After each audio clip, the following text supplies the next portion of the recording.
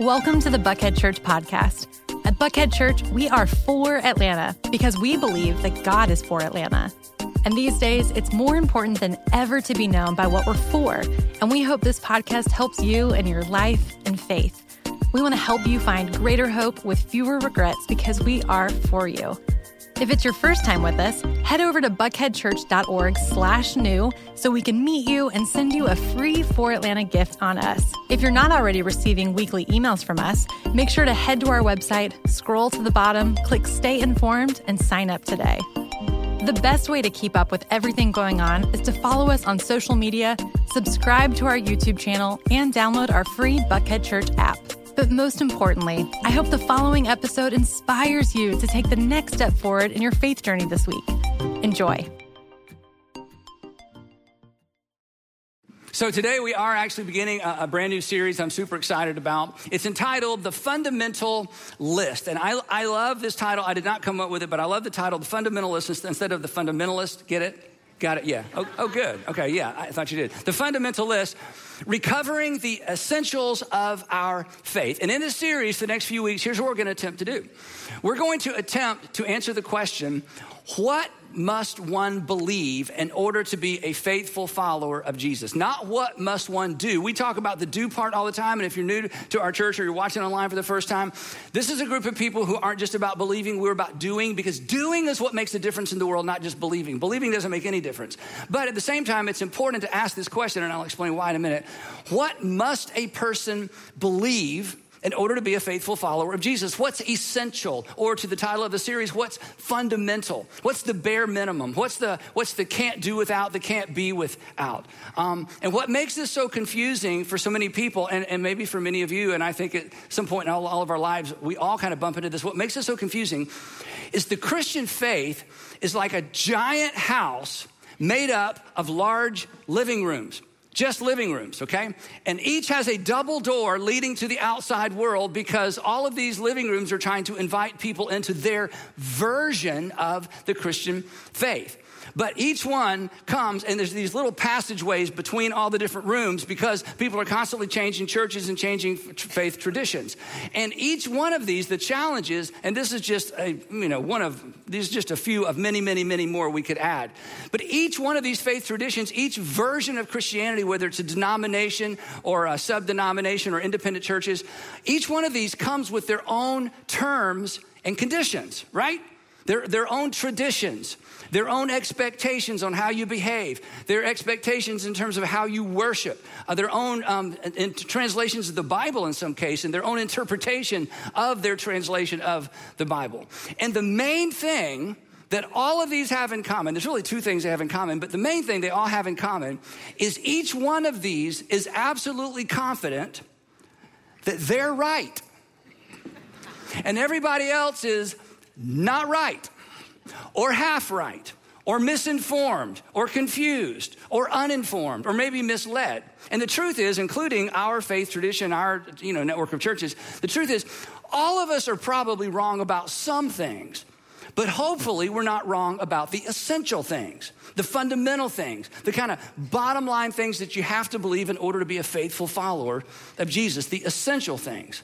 So the question is, what is actually fundamental? What's actually indispensable, necessary, crucial, can't be without, central? We're going to talk about one of those today. And what's absolutely required to believe in order to be a faithful follower of Jesus? But equally as important, in fact, maybe because of what's happening in our culture, even more important is this question. What's not? What's peripheral, right? What's just cultural? That's just the way we do it in our culture. And before long, we think, well, this is essential. What's comfortable? Well, this is how I've always done it. This is how our church has always done it, but it's not necessarily fundamental or essential. What's fashionable? There's this phrase that I really don't like, the modern church movement, and we have been considered one of the leaders in the modern church movement. But the modern church movement and the way that we do church is just kind of fashionable. It's sort of trendy, but if we're not careful, we think, no, this is the way to do church, and if you do it any other way, maybe you're not doing it right. What's traditional? This is how we've always done it. And if you leave this, then maybe somehow you're leaving what's true and leaving the actual faith. And then this last one, what's harmful? And here's why this is so important. And this is why we're going to spend a few weeks talking about it. You're familiar with this phrase, don't throw the baby out with the bathwater. I actually looked this up. I wondered where this came from. This is actually a 16th century German idiom that serves as a warning. And so here's kind of a clunky definition of how this word picture is to serve as a warning. So I'll just read this to you. In your zeal, in other words, this is what it means not to throw the baby out with the bathwater. In your zeal to rid yourself of something unwanted or harmful, and we should all rid ourselves of things that are harmful for sure, right? In your zeal to rid yourself of something unwanted or harmful, don't inadvertently or don't accidentally rid yourself of something valuable and important. That in your zeal, in your passion to rid your life of something unwanted or harmful, be careful that in the process, you don't accidentally rid yourself of something valuable and important. And the reason I wanted to talk about this is currently in our culture, way too many people who grew up in church and grew up with faith and have embraced faith somewhere in the past, way too many are throwing baby Jesus out with the bathwater. And we need to stop that. And I want to help you stop that. But it's understandable as to why you do that and why we have a tendency to do that. So I'm not being critical. And here's why. Because in every generation, and this is hard for us to imagine, because we think it's just our generation. But in every generation, going all the way back to the 2nd century, I mean, Christianity just, is having its first birthdays, and suddenly what we're going to talk about for the next few weeks raises its ugly head. In every generation, new, novel, sometimes toxic, sometimes cruel, sometimes divisive, even dangerous teaching and opinions get woven into certain streams of Christianity. And these new and novel ideas are often elevated to the status of doctrine and dogma. This is what you have to do. In theology, this is what God says. Non-essentials become essential. Non-fundamentals are treated as fundamentals. And if you're in a tradition where this has happened, a church tradition where this has happened, whether it's a denomination or group of churches, Protestant or non-Protestant, whatever it might be, when that begins to happen, when you reject one of these non-essentials that's being treated as an essential, when you walk away from, or when you begin to question what has become dogma that shouldn't be dogma because it's really an add-on, it's something that's been added to. When you begin to question those things, you're considered a non-believer. You're considered a fake Christian. You're considered an unfaithful church person. You're out. And you may be considered out even though what you were considered out over isn't even an essential or a fundamental to the Christian faith. And the reasons we know sometimes that these things aren't essential, and this is where we're going, is when you hold them up against Jesus as we find him in the Gospels. When you hold them up to the life and the teaching and what Jesus modeled. When you hold them up against the behavior of Jesus, as we're going to see. When you hold them up against what Jesus prioritized and what Jesus did not prioritize, it becomes clear to you, clear to us, wait a minute. This is just how you do it. This is just what you expect of your people. But that's not fundamental to Christianity. That's not essential to Christianity. That's some sort of add-on. And sometimes these things, as many of us have experienced, they're not just not modeled by Jesus and not taught by Jesus. They're actually the opposite. Sometimes they're actually un-Christ-like, or worse, they're anti-Christ-like. And the reason they catch on, in fact, you know this. If I were to stop and say, why do you think these things catch on? You know how this works, right? We're adults, you're smart. The reason these things catch on, the reason these little things get threaded into certain facets or certain traditions of Christianity is because these new and novel ideas appeal to some group's self-interest. They confirm and fuel some sort of cognitive bias or some sort of bias. Or they support a cultural movement. Or as we've seen recently, sometimes they support a political agenda. And the thing that makes it so difficult to tease these things out and, ferret these things out is that 100% of the time, the leader or the leaders support these new and novel ideas, these non-essentials, with verses of scripture from the Bible.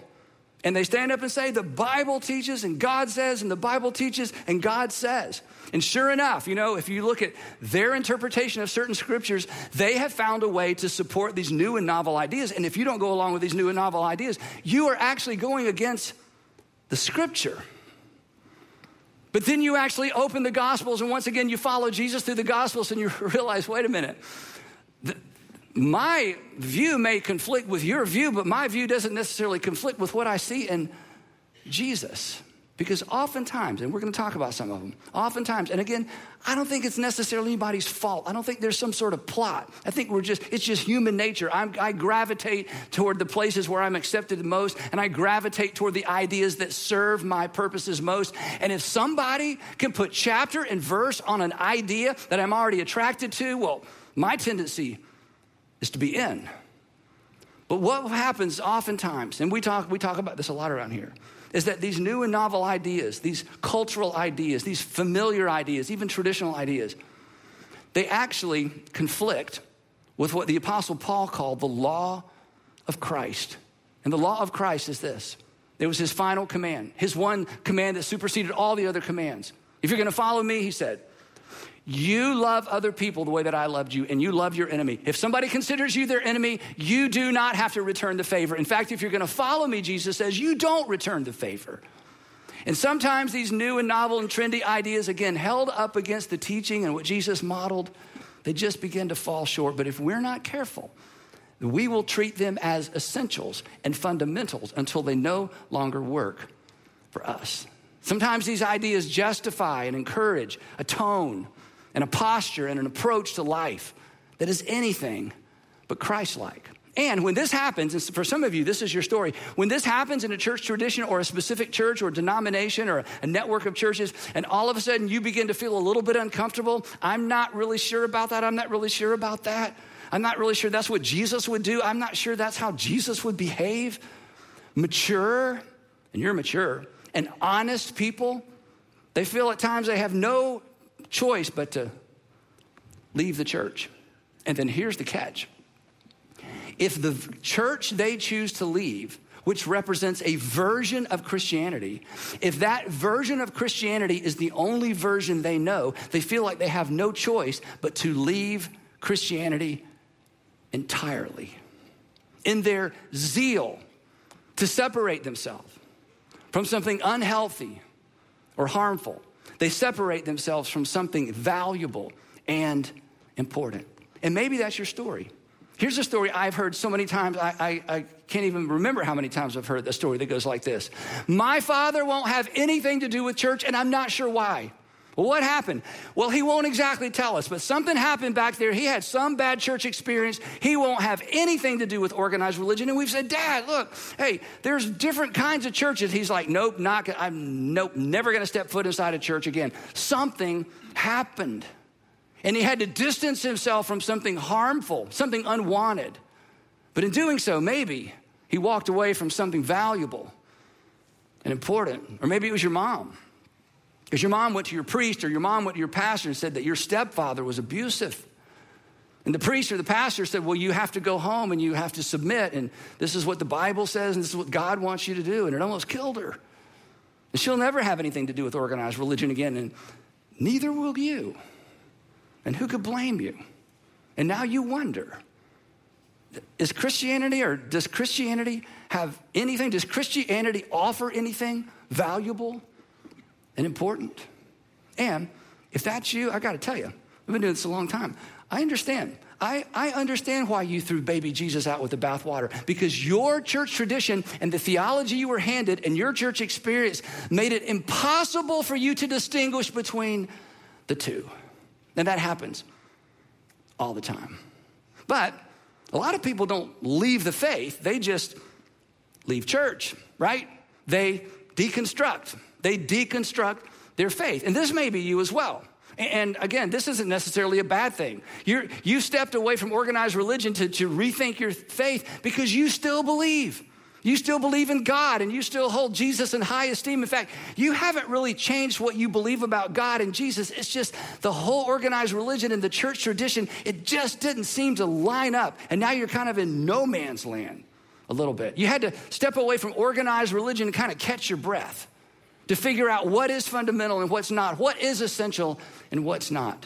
You had to figure out what you needed to leave behind, and you're pretty confident what you want to leave behind, because if that's the way you have to treat people in order to be a Christian, I'm not sure I can be a Christian, or I can't be that kind of a Christian, because I don't think Jesus would treat people that way. I don't think Jesus is going to send my brother to hell. He's one of the finest people I know. I just have to step away and think about this. You know what needs to be left behind. And if you know what needs to be left behind, look up here. Good for you. Mature of you. Honest of you. In fact, you're honest enough to acknowledge that a faith or a faith tradition or a church, a faith that can't be questioned, it can't be trusted. And now you're trying to figure out, what do I hang on to? So I'm going to tell you right now what you hang on to. You hang on to baby Jesus. Let's close in prayer. No, that's right. You got it. In fact, I kind of wanted to put hang on to baby Jesus, baby. I think somebody should write a song about that. You hang on to baby Jesus. Even if you feel like you're having to let go of everything else, don't you let go of baby Jesus when you're throwing out the church and the church tradition bathwater. Now, here's what makes this really difficult. And this is something that we're really trying to do a good job of when it comes to our high school ministry and our high school seniors in particular. Traditionally, the church hasn't left space for people's faith to grow up, or the church hasn't created space for people to question their faith. In fact, most church traditions often mitigate against allowing people's faith to grow up. We don't allow space. We don't provide space because every church tradition has a box. This is our box, and it's the God box, and God's in our box, and this is how God operates. And if you don't think God operates the way we think God operates, then you're not a God person. You have to go somewhere else. And everybody has their box. But at some point along the way, all of us have questions, and all of us should ask those questions, because a faith tradition or a faith that can't be questioned can't be trusted. But sometimes it's difficult within a faith tradition to create the space for people to ask those necessary questions without feeling like they have to leave or step away in order to ask the questions for fear of how they'll be treated or fear of how they'll be chastised. So we don't provide space oftentimes for people to determine what's essential and what's traditional, what's comfortable, what's tribal, what's simply familial. Karen Armstrong, I've read about 6 or 7 Karen Armstrong books. She had a terrible church experience when she was a young lady, young girl, and consequently sort of stepped away from organized religion forever, but wrote a lot about religion, all kind of world religions, and she's brilliant. And I was reading one of her books, and I ran across this quote. I've shared it with you before years ago. She says this, she says, "We all learned about God about the same time we were told about Santa Claus," right? We all learned about God about the same time most of us learn about Santa Claus, when we're children. Then she says this, "But while our understanding of the Santa Claus phenomenon evolved and matured, our theology remained somewhat infantile. And that is the church's fault. Because if we don't create space for people's faith to grow up, eventually, as I'm going to illustrate in a minute, their people's faith gets cul-de-sac. Here's my observation. A faith that is not allowed to grow up will be deconstructed intentionally or eventually. That a faith that is not allowed to grow up and take into consideration the entire world, not just the church tradition world, will eventually be deconstructed. Either intentionally, a person decides to step out and begin asking those questions, or eventually, because a Sunday school faith and infantile faith cannot hold up under the rigors of adulthood in the real world. Either we do it or life does it for us. Faith that doesn't grow up can't stand up to the rigors of life in a broken world, because life is too hard on that kind of faith. Life is too hard on simplistic, unquestioned, unexamined faith. Faith that goes unexamined and unquestioned. Again, it gets cul-de-sac. Here's what I mean by that. So, you go to a church and it's like, God parted the Red Sea and all the good guys went through, and then the sea closed up and killed all the bad guys. And you listen to that and you're thinking, wait a minute, I feel like the sea is closed up on me and all the good guys are winning. And every time I ask a question about it, people look at me like there's something wrong with my faith. I feel like I'm the one who's drowning. My life narrative doesn't fit with the biblical narrative as the biblical narrative has been explained and presented to me. Hey, I was told that I'm David and all my circumstances and all my fears and all my physical issues and my relational issues are Goliath. And if I just have enough faith and I just face down my Goliath, God is going to give me victory like he gave David. And I'm telling you, Goliath is winning and David is losing, and I don't know what to do. This isn't working for me. And if that's you, I have some great news. Follow Jesus through the Gospels. And he interacted and interfaced with people like you constantly. In fact, he went out of his way to talk to the people for whom the religious system and the promises they had been made weren't working out for them. So if you find yourselves at odds with, I still believe, but the tradition I was raised in, the church culture I was raised in, I'm not sure it lines up with reality. That's okay. There's nothing wrong with you. You're mature. You're asking good questions. You may have stepped out and stepped back, but the good news is you're still in some ways leaning in. So in this series, we're going to do our best. I'm going to do my best to strip Christianity back to the sticks, all the way back down to the foundation, and ask the question that I mentioned at the beginning of the message. What must one believe to be a faithful follower of Jesus? What is essential and what's not? Or to put it a different way, what's baby and what's bathwater? So let's get started. We're going to jump into the first one today in our remaining few minutes. Now you got to use your imagination, okay? We're going back in time to the year 30, AD 30. AD 30, there's no church. There's no the Bible. There's no hymns. There's no choir. There's no Christian theology. There's no systematic theology. There's just the law and the prophets. There's Torah. There's the temple, there's the priesthood, there's Roman occupation, and there's this unusual rabbi from Nazareth who is drawing enormous crowds everywhere he goes. He tells sometimes helpful and sometimes confusing stories. He seems to be just confronting the status quo and calling out the corruption in the temple and the corruption in the entire religious system. And some people love him and some people hate him and some people are just confused by him. And about 2.5 years into Jesus' ministry, we find him and his 12 disciples about 25 miles north of the Sea of Galilee in a region called Caesarea Philippi. It's a region with two names. It was named this way because Herod the Great named it after his son Philip. Philip got control, and then Philip renamed it for Caesar, Tiberius Caesar, so thus it has two names. It's the region with two first names. And maybe that's what sparked the conversation that takes place as far away from the big city of Jerusalem as they could possibly get. If you grew up in church or if you've been around here, you've heard this before. I want you to, if you could, just sort of isolate this story for a minute and sit in it with us, because we're about to discover the first and maybe the most important fundamental of the Christian faith. Here's what happens. When Jesus came to the region of Caesarea Philippi, he asked his disciples, so Caesarea Philippi, complicated history, we've sort of talked about all that maybe, but let's talk about me. Who do people say the Son of Man is? And he gives himself this title. This is a title you find in the book of Daniel. In the book of Daniel, Daniel talks about this Son of Man to whom God is going to give the authority to judge all the nations of the earth.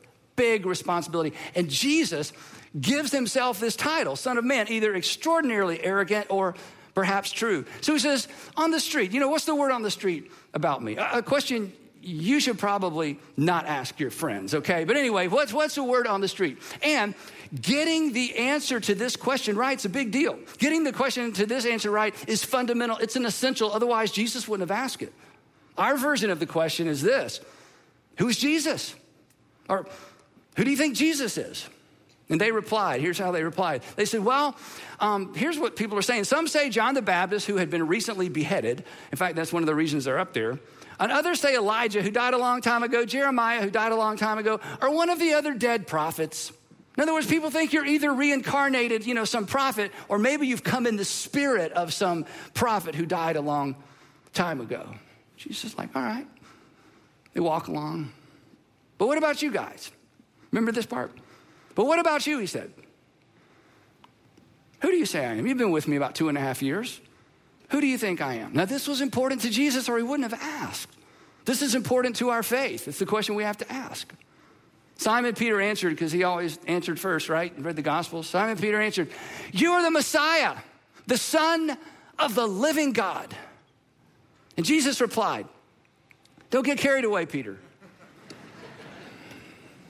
Seriously, who do you guys think that I am? That was kind of a Bible quiz. Those of you who laughed knew it's not in there. The rest of you are like, wow, yeah. Okay, anyway, which was a terrible thing for me to do to you. Anyway, so that's not what he says. So here's the point. Remember, we're tuning out everything else we know. We're in this moment. Peter's answer is a lot. Messiah, anointed one. Every king, a priest or prophet, would pour oil on a man's head to make him king. He's saying, no priest, no prophet. I believe that you are God's final king. That God has chosen you to be the king of the entire human race. That God has anointed you as king. And that's why you're his son, because it's a dynasty. And God, who is king, has made you his king and has anointed you as king. We believe you're not a Messiah. I believe that you are the Messiah, and in some unique way, God's son. In a body, standing out in the sun, in sandals, walking everywhere you go. Pause, okay? You with me?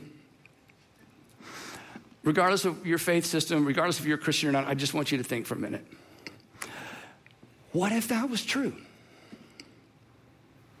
What if that's true?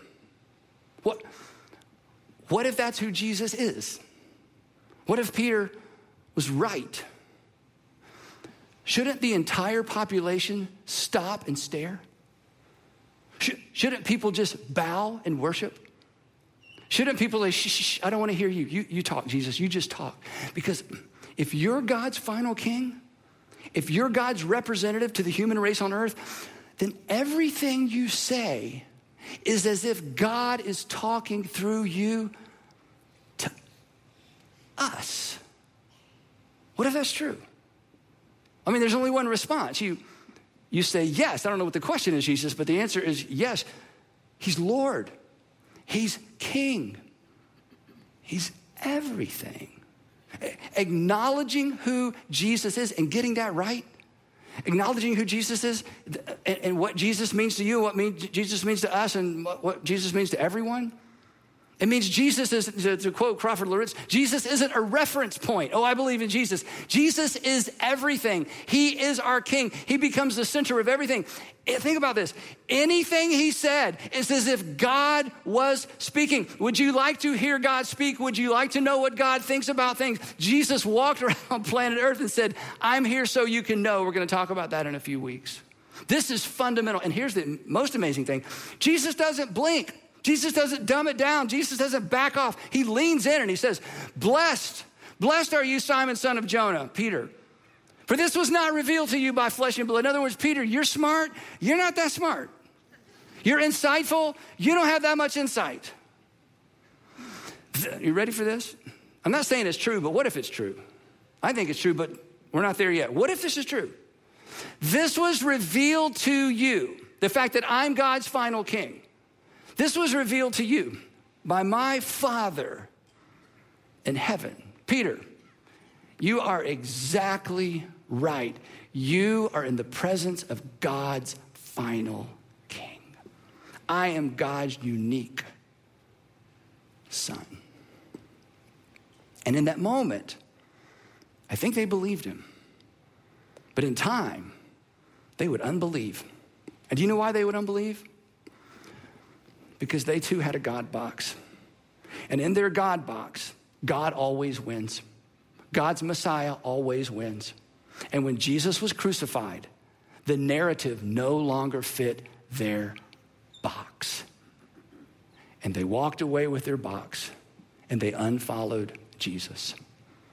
And yet these are the men that brought us the message, because when Jesus rose from the dead, they realized our box was too small. Our box was misinformed. Our box was ancient. Our box was traditional. We had no idea what God is up to. But when Jesus rose from the dead, all of that changed, and they refollowed and they changed the world. And that's why we're here today. Now, here's a fun fact. This declaration, this is why we're talking about it first, that you're the Messiah, the Son of the living God. You ready for this?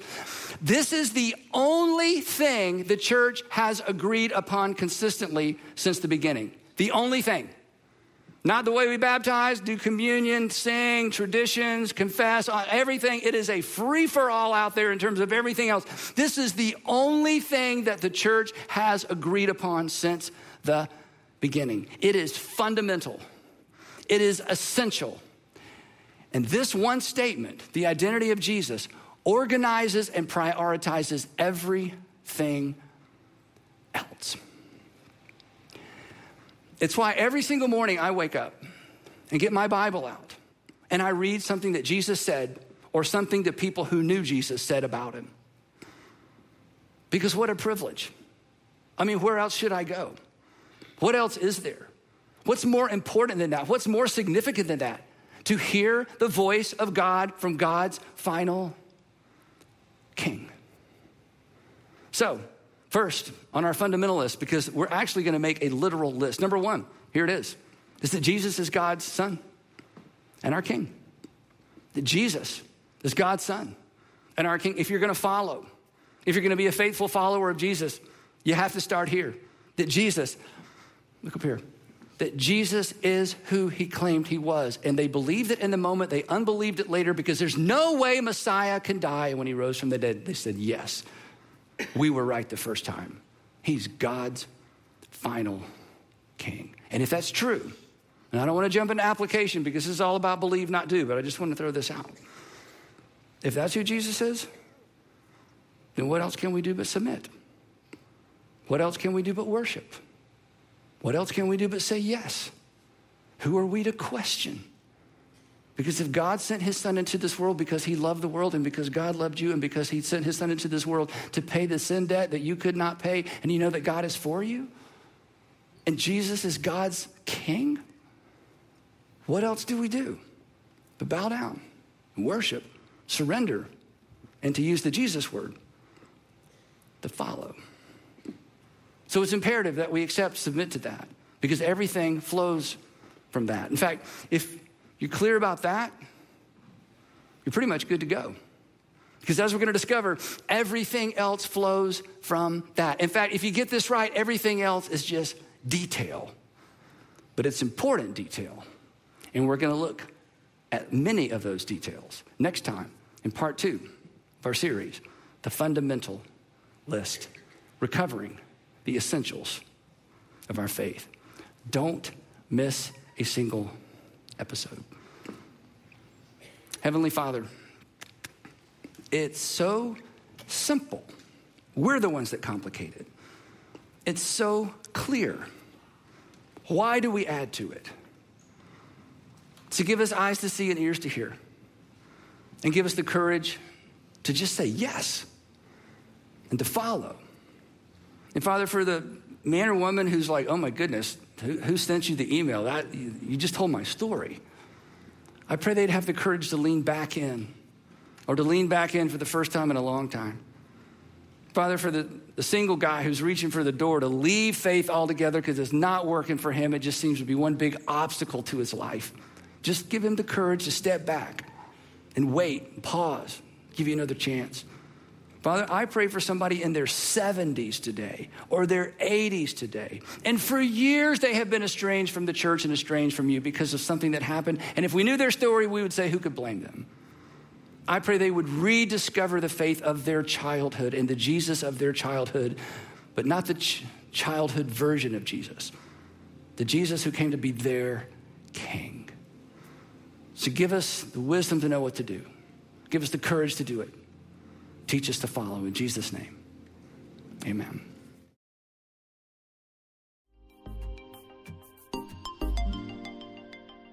Once again, thanks for listening. If you'd like to hear more messages like this, we've made it super easy. First, you can hit the subscribe button to get these messages on your device every week.